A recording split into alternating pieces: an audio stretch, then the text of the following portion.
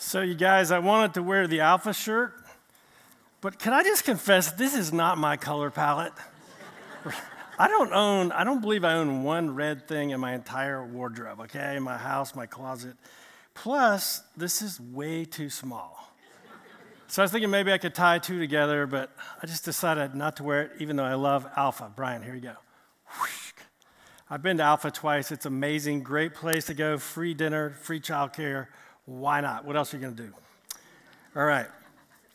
Today we are in the book of Zechariah. If you want to find your way to the Bible text, it is page 795, or go on your app. We're going to be in Zechariah 6. So let's start with context. I left that out of the first sermon, so I think I'm going to add it now. Sloop did an awesome job on Zechariah 3. He just crushed it. But I want to borrow one verse that Sloop preached on. Zechariah 3, not 6, Zechariah 3, verse 8. Says this: "Hear now, O Joshua, the high priest, you and your friends who sit before you, for they are men who are a sign. Behold, I will bring my servant the branch." So God starts talking about Joshua, and he says, you know what? You and the men, Joshua the priest and all the men, I assume all the priests, are going to be a sign, but the one I'm really pointing to, the one I'm going to bring, is the branch. Now, I forgot to tell you guys the opening story, which is incredibly embarrassing. Could you throw that shirt back? Remember when I said I didn't fit into it? Do you remember how I said I couldn't fit in this shirt? Well, I was at the rack one day about 15 years ago, and it was after Thanksgiving, it was after Christmas, and you know how that goes, right? You don't need to step on a scale, everything's tight. So I got with my buddy Dave Fuller. He was equally as tight or tighter. And I said, Dave, let's go to the rack and let's work out. So we went there and we headed down to the normal men's room where they have the steam and all that. That's normally what I would do, is take a steam and stretch and take a shower and go home. That was my workout. But this particular day, the main men's dressing room was closed, so I had to go to the other one. I don't like change. I like the old Lord's Prayer. I like the old 23rd Psalm. I don't like new ones. I don't like new things. So I went in there, and so we're kind of, discombobulated. And then Dave and I go work out, and then we are huffing and puffing. Like I'm sure we only exercised for 15 minutes, but it felt like a marathon. And we were red in the face, out of breath, gasping for air. And so we walk into the men's room, and there's this little dude. I don't know who he was or what he was, but he's just a little tiny dude, and he didn't look like a guy I want to have a beer with. Doesn't look like a guy I want to go hunting with, okay? He's in there, and he's looking at me kind of strange, and I'm like, okay, whatever. So Dave and I, we go to the shower. We come out. We're still breathing heavy, like this. And I'm doing my hair. That's about as much as I do for my hair, ladies, like this.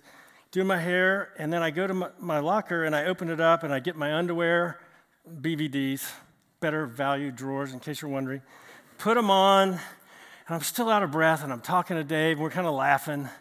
And then I turn around back to my locker, and I open it up, and there's my underwear.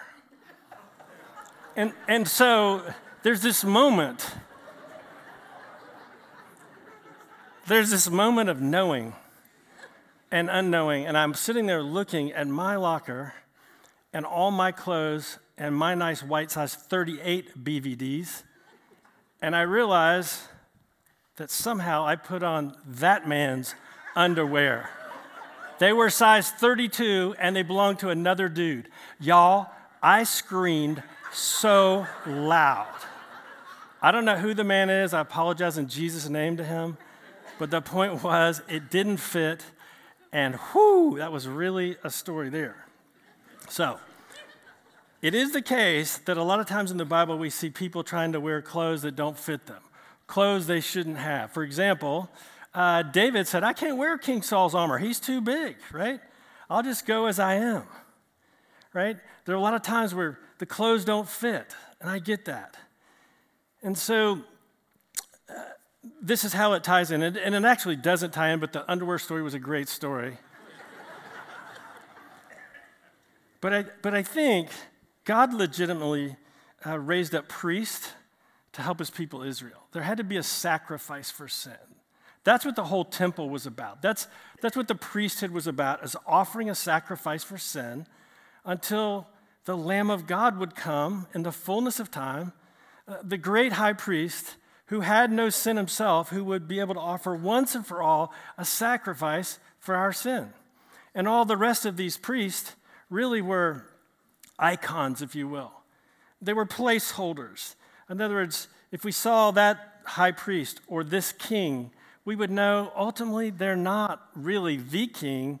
They're like a placeholder as we await for the coming of Messiah, King of Kings, Lord of Lords, as we await for the great high priest who is none other than Jesus Christ himself. And so we were reading about Joshua. Joshua, again, is not the one who fought the Battle of Jericho. He is the high priest. He's the high priest. The setting is they're coming back from Babylon. They've been away from their homeland for plus or minus 50 to 70 years, depending on which year they left and which year they came back. But let's just say 70 years. So they're coming back to the Holy Land, and everything's demolished. Everything's run over. The temple is in ruins. There has been no sacrifice for sin for the Jews for 70 years. What did they do with their sin? There's no goat. There's nothing to sacrifice. There's no priesthood, no active priesthood, no temple. And so they were stuck. And then they came back to the Holy Land. And so God raised up Zerubbabel to rebuild the temple. And he raised up Zechariah to speak courage to the people and say, let's get on with building this temple, the temple of the Lord, where there will be worship. And it wasn't just about ceremony, it was about the presence of the Lord. See, the first temple had a Holy of Holies. And it says the Shekinah glory rested in the Holy of Holies. The second temple, even though it ended up being bigger and finer and grander because Herod helped, the Shekinah glory of God no longer was there. The 10 Commandments were not in the Holy of Holies. There was no Ark of the Covenant. And so we pick up in Zechariah, if you've been patiently waiting for that, Zechariah 6, verse 9. And it starts out, and it's just one sentence. It's pretty simple. It's a sentence you normally could just throw away. It says, "In the word of the Lord," next slide, "the word of the Lord came to me." The word of the Lord. Now, a lot of people say the word of the Lord came to me. Jim Jones said the word of the Lord came to me. The guy in Texas, what's his name? Koresh. The word of the Lord came to him. Word of the Lord comes to a lot of people, right? What I want to say is sometimes it does, sometimes it doesn't. God gives us, there are 2 words in the New Testament for word of God. One is logos, L-O-G-O-S, logos, written word of God. The word of God written, we know that as the Holy Scriptures. But there's another word of God in the New Testament, and that is rhema. Rhema is when God speaks to his people for a specific situation, like, watch out, don't cross that road. Oh, I wouldn't go there. I wouldn't get on the Titanic if I were you. Like very specific things. And so what we have here is really a rhema word. God is speaking not through Scripture to Zechariah. He's speaking through his Spirit to him. And the learning for me is this. Some of us love the Scripture so much, we don't even want to mess with any rhema stuff because that's only for Pentecostals and people that make us nervous. Okay? Maybe we need to understand that God's word is the final authority. We test all rhema by this word, but we should be open that the Lord actually does speak to his people. I will not leave you as orphans. I will come to you. I'm not going to leave you on the planet. I hope to see you in 65 years or 70 years. I will come to you. But we always want to judge what we think the Lord is saying and pour it through all 66 books and say, does this sound like Jesus? Does this sound like the Word of God? Does it contradict any Word of God? But in this case, the rhema was, in fact, a true Word of God. It came. Now, what did the Lord say to Zechariah? Look in verses 10 and 11. He says, put it up there. Oh, it's hard to read from a distance. Take from the exiles Heldai, Tobijah, and Jediah. Aren't you glad you're not reading that? Heldai, Tobijah, and Jediah. Take from the exiles who've arrived from Babylon and go the same day to the house of Josiah, the son of Zephaniah. Next verse. Take from them silver and gold and make a crown and set it on the head of Joshua, the son of Zahoza, and the great high priest. Set it on Joshua, the great high priest. So to review those verses, the word of the Lord comes and he says, I want you to take from these exiles, from these three dudes, I want you to take silver and gold. Why does he want silver and gold? So they can make him a crown and make this priest a king. Now, what strikes you as weird about that? I mean, I know Jesus told his disciples, hey, go to the village, and if you see a colt there, just tell them the Lord has need of it. I think it's weird that these exiles coming back are not asked, hey, would y'all mind contributing so we can build a crown for Joshua, the high priest who God is making king? It just says, take it from him. Y'all wouldn't like that if we did that in church, would you? Just take it. But you know why this fits perfectly? Because of what the truth of Haggai 2:8. What does Haggai 2:8 says? All the gold and all the silver, all the gold are mine, says the Lord. So whether these three guys recognize it or not, the Lord knew it. Just like all the things we think are ours. The Lord knows, in fact, they actually belong to me. That's a mini stewardship sermon. And so he says, just take it from them. Take the silver and take the gold. And he says, why are you going to take it? You're going to take it so you can make a crown. It's interesting, if you think about when they're coming back, there had been no king in Israel for a really long time. In fact, God never wanted his people to have a king. You know, sometimes I see all the stuff on Instagram, and I've said some things on Instagram I shouldn't have. Bless my heart. Might have made a comment or two under a fake Twitter name, might have, just saying.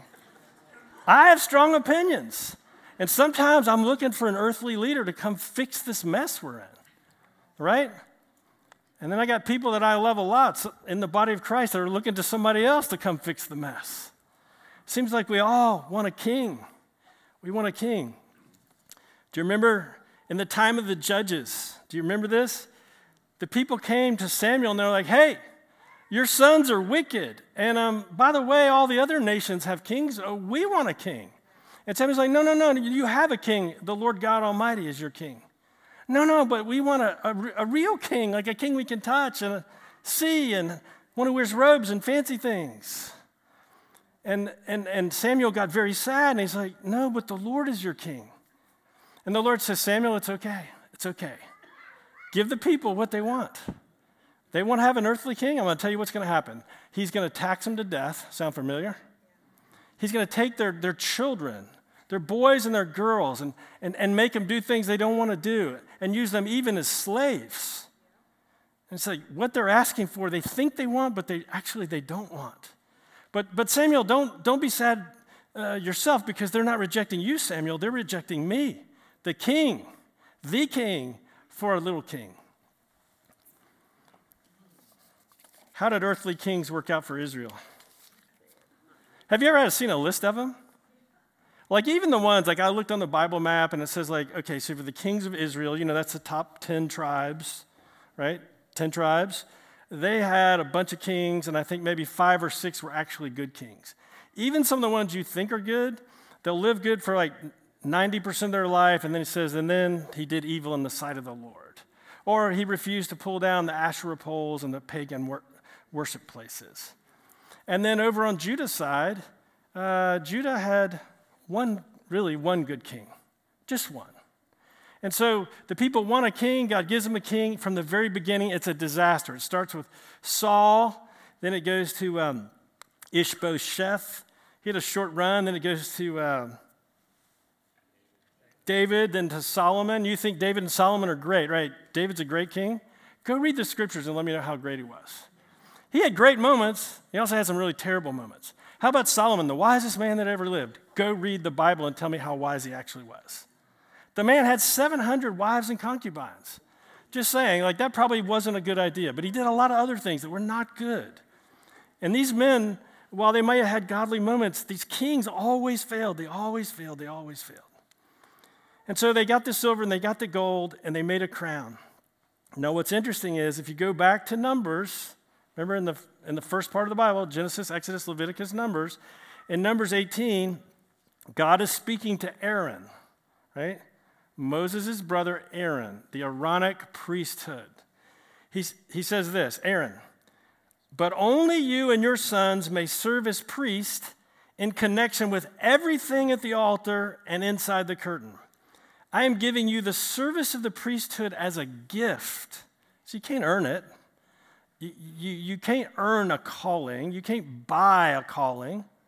We know through church history, rich people became bishops because they gave money. But in God's word in Numbers 18, it says, no, Aaron is for you and your sons. Y'all serve as priests.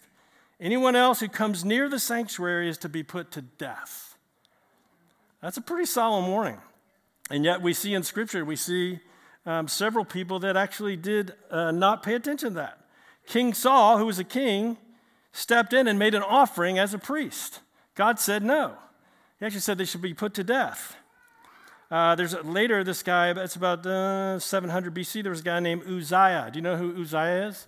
He's one of those kings, and on the map I looked at it and said, he was a good king.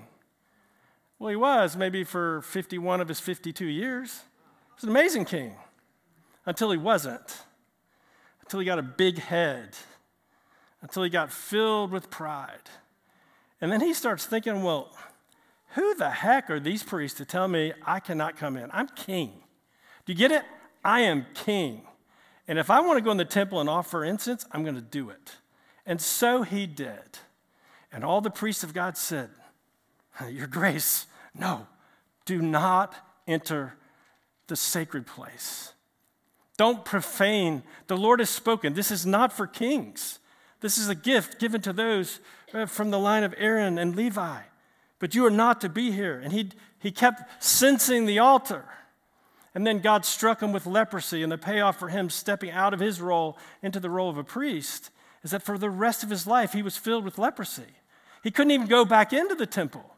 My guess is he couldn't even stay with his own family. The Lord had warned, but he wasn't paying attention. That was Uzziah. Now let's go to verse 12. Turn your Bibles to verse 12. And so the prophetic word goes on. It says, and say to him, and again, we're talking to Joshua, say to him, thus says the Lord of hosts, behold the man. Sound familiar? Behold the man whose name is the branch. For he will branch out from this place, and he shall build the temple of the Lord, and it is he who shall build the temple of the Lord, and shall bear royal honor and sit and rule on his throne. So this is why I wanted to get Zechariah for Dummies. I actually looked. You know, when I was going to seminary, they didn't have those books, Old Testament for Dummies, New Testament for Dummies, but I got the closest thing I could to study for my finals. Sometimes these things are very helpful. Zechariah is a hard book. I'd really rather give it all to Tim and let him handle it because it's dense, man. It's hard. And it's hard to draw an application. That's why preachers don't preach on Zechariah. How many times, other than this church, have you heard a series on Zechariah? Wow, apparently that's less popular than tithing. Okay, that's amazing. So when you read verse 12, it's very easy to get confused because we're talking about Joshua, a legitimate high priest that God is going to make king, right? And again, they're going to crown him. And yet here they start talking about the branch, so you think that the branch is actually Joshua. But actually, the branch is who the branch is. The branch is always Messiah. We saw that last week when Sloop was preaching, Zechariah 3. The branch is the servant, the Holy One, the true Messiah, the King of Kings, the Lord of Lords, the great high priest that Hebrews spoke about. And so it's kind of saying two things at once. It's kind of like looking at an icon and you see what you see, but actually you're supposed to look through that to see the King of Kings, right? That's the purpose of an icon, not so you can stare at a piece of wood that's been painted by a monk, not to commit idolatry. That's what they thought. That's what the Roman Catholic Church thought, and they burned them all up. And the Orthodox are like, no. The point of an icon is so you can sit in the Lord's presence in prayer and you see a picture of Jesus or a scene from the Bible, and you see that, and then you begin to meditate on it. Say, come, Holy Spirit. Come, Holy Spirit. And you look at the icon and through it, past what is made of human hands, to the one who's not made with human hands. It's just a simple way. It's a way to pray to Jesus, and you look through it to the one that is to come. And so these guys, Joshua, really, to me, is an icon. He's a placeholder. He is both priest, high priest, and he is king. So he's an icon pointing to the branch, the Messiah. All right. What verse are we on, y'all? It's funny, I chase rabbits and people go, I don't know. You should know. It goes down in 13. And there shall be a priest on his throne, and a council of peace shall be between them both. And the crown, remember the crown of silver and gold, the crown shall be in the temple of the Lord as a reminder to Helem, Tobijah, Jediah, and Hen. So they gave Joshua, the legitimate high priest, they gave him a crown, which the Lord had actually forbidden in Numbers. But here's the thing. If the Lord says something's forbidden, it's forbidden. If he says no longer forbidden, it's no longer forbidden. Much like when he says don't eat, the dietary laws, the Jewish dietary laws. But then he says, Peter, get up, kill, and eat. And so the Lord was saying, no, I have appointed this man. This isn't like Uzziah who appointed himself. I am appointing this man, and he is going to be an icon to point you to the one who is to come, who is the king and the great high priest. That's the branch. That's the one. And so he says, so Joshua was given a crown, but what did they do with his crown? I don't suppose King Charles, do you have a picture of King Charles? It really creeps me out. Do you have a picture of him, King Charles, somewhere we'll see if it comes up. Anyway, I don't suspect King Charles walks around all day in his crown. Would that be creepy? Much like if I walked around in Bishop get up all week long to the Kroger or something, that would be kind of creepy. Right. But they put the crown on Joshua's head, and then they took it off. So God did make him king, much like Melchizedek had been a king. Okay. Hold that picture there. But then immediately had him take it off his head and put it in the temple. So he was a priest who was a king, but to kind of emphasize more and more that he's not really the king, right? He's an icon pointing to the king. They put the crown in the holy place, in the sanctuary. They put it there so that everybody could look at it and see the king has not yet come. Yes, we have a king, but the king has not yet come. And so there it was. Maybe one or two last things. Verse 15. And for those who are far off, those who are far off shall come, and they will help to build the temple of the Lord, and you shall know that the Lord of hosts has sent me to you, and this shall come to pass if you will diligently obey my voice. The point being in verse 15 is God is speaking that those who are far off will come and build the temple. Those who are far off will come and build the temple. I don't know if you knew this or not. I did not know this. In fact, I've lied to so many people saying that the first temple of the Lord, Solomon's temple, was great and grand. And when the exiles came back, it's like comparing a $20 million house to a broken down cabin in the woods. And that's why they were crying.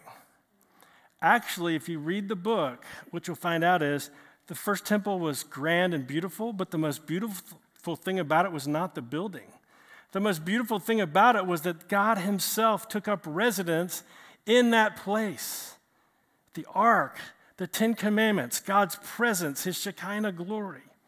And so when they came back, it wasn't just the Jews building it. I mean, Cyrus sent a king of Persia who conquered the Babylonians, sent silver and gold with him.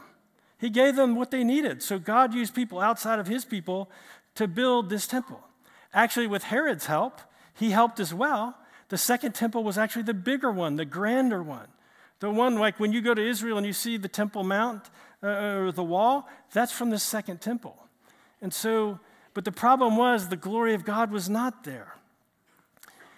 And so really, while he's speaking about the situation of the rebuilding the second temple, what he's really speaking about is something else. He's not talking about Joshua. Well, he is, but he isn't. He's talking about Joshua, but he's also talking about Yeshua, who's going to come and build a temple, and that temple will be made with people who are far off. Do you see what's happening? And from the beginning, it's going to be people of every tongue, tribe, and nation. From east and west. God is going to build his church, the body. He says, your body's a temple to Spirit. He says, you are that temple. And so the temple that the Lord is going to build is not a building. Jesus is never going to return and build a third temple. He is, in fact, building a temple made up of people, spiritual stones. People like you and me are the temple of the Lord. And so, friends, we close with this. I like the monarchy a little bit. Put Charles back up there. The guy on the left, that was King Henry VIII. He was a king, and he declared himself the defender of faith, the head of the church. Ridiculous for an adulterous man or any man. And it's continued to this day to Charles, who is still a king, a monarch, but is head of the Church of England. He's the supreme governor of the church.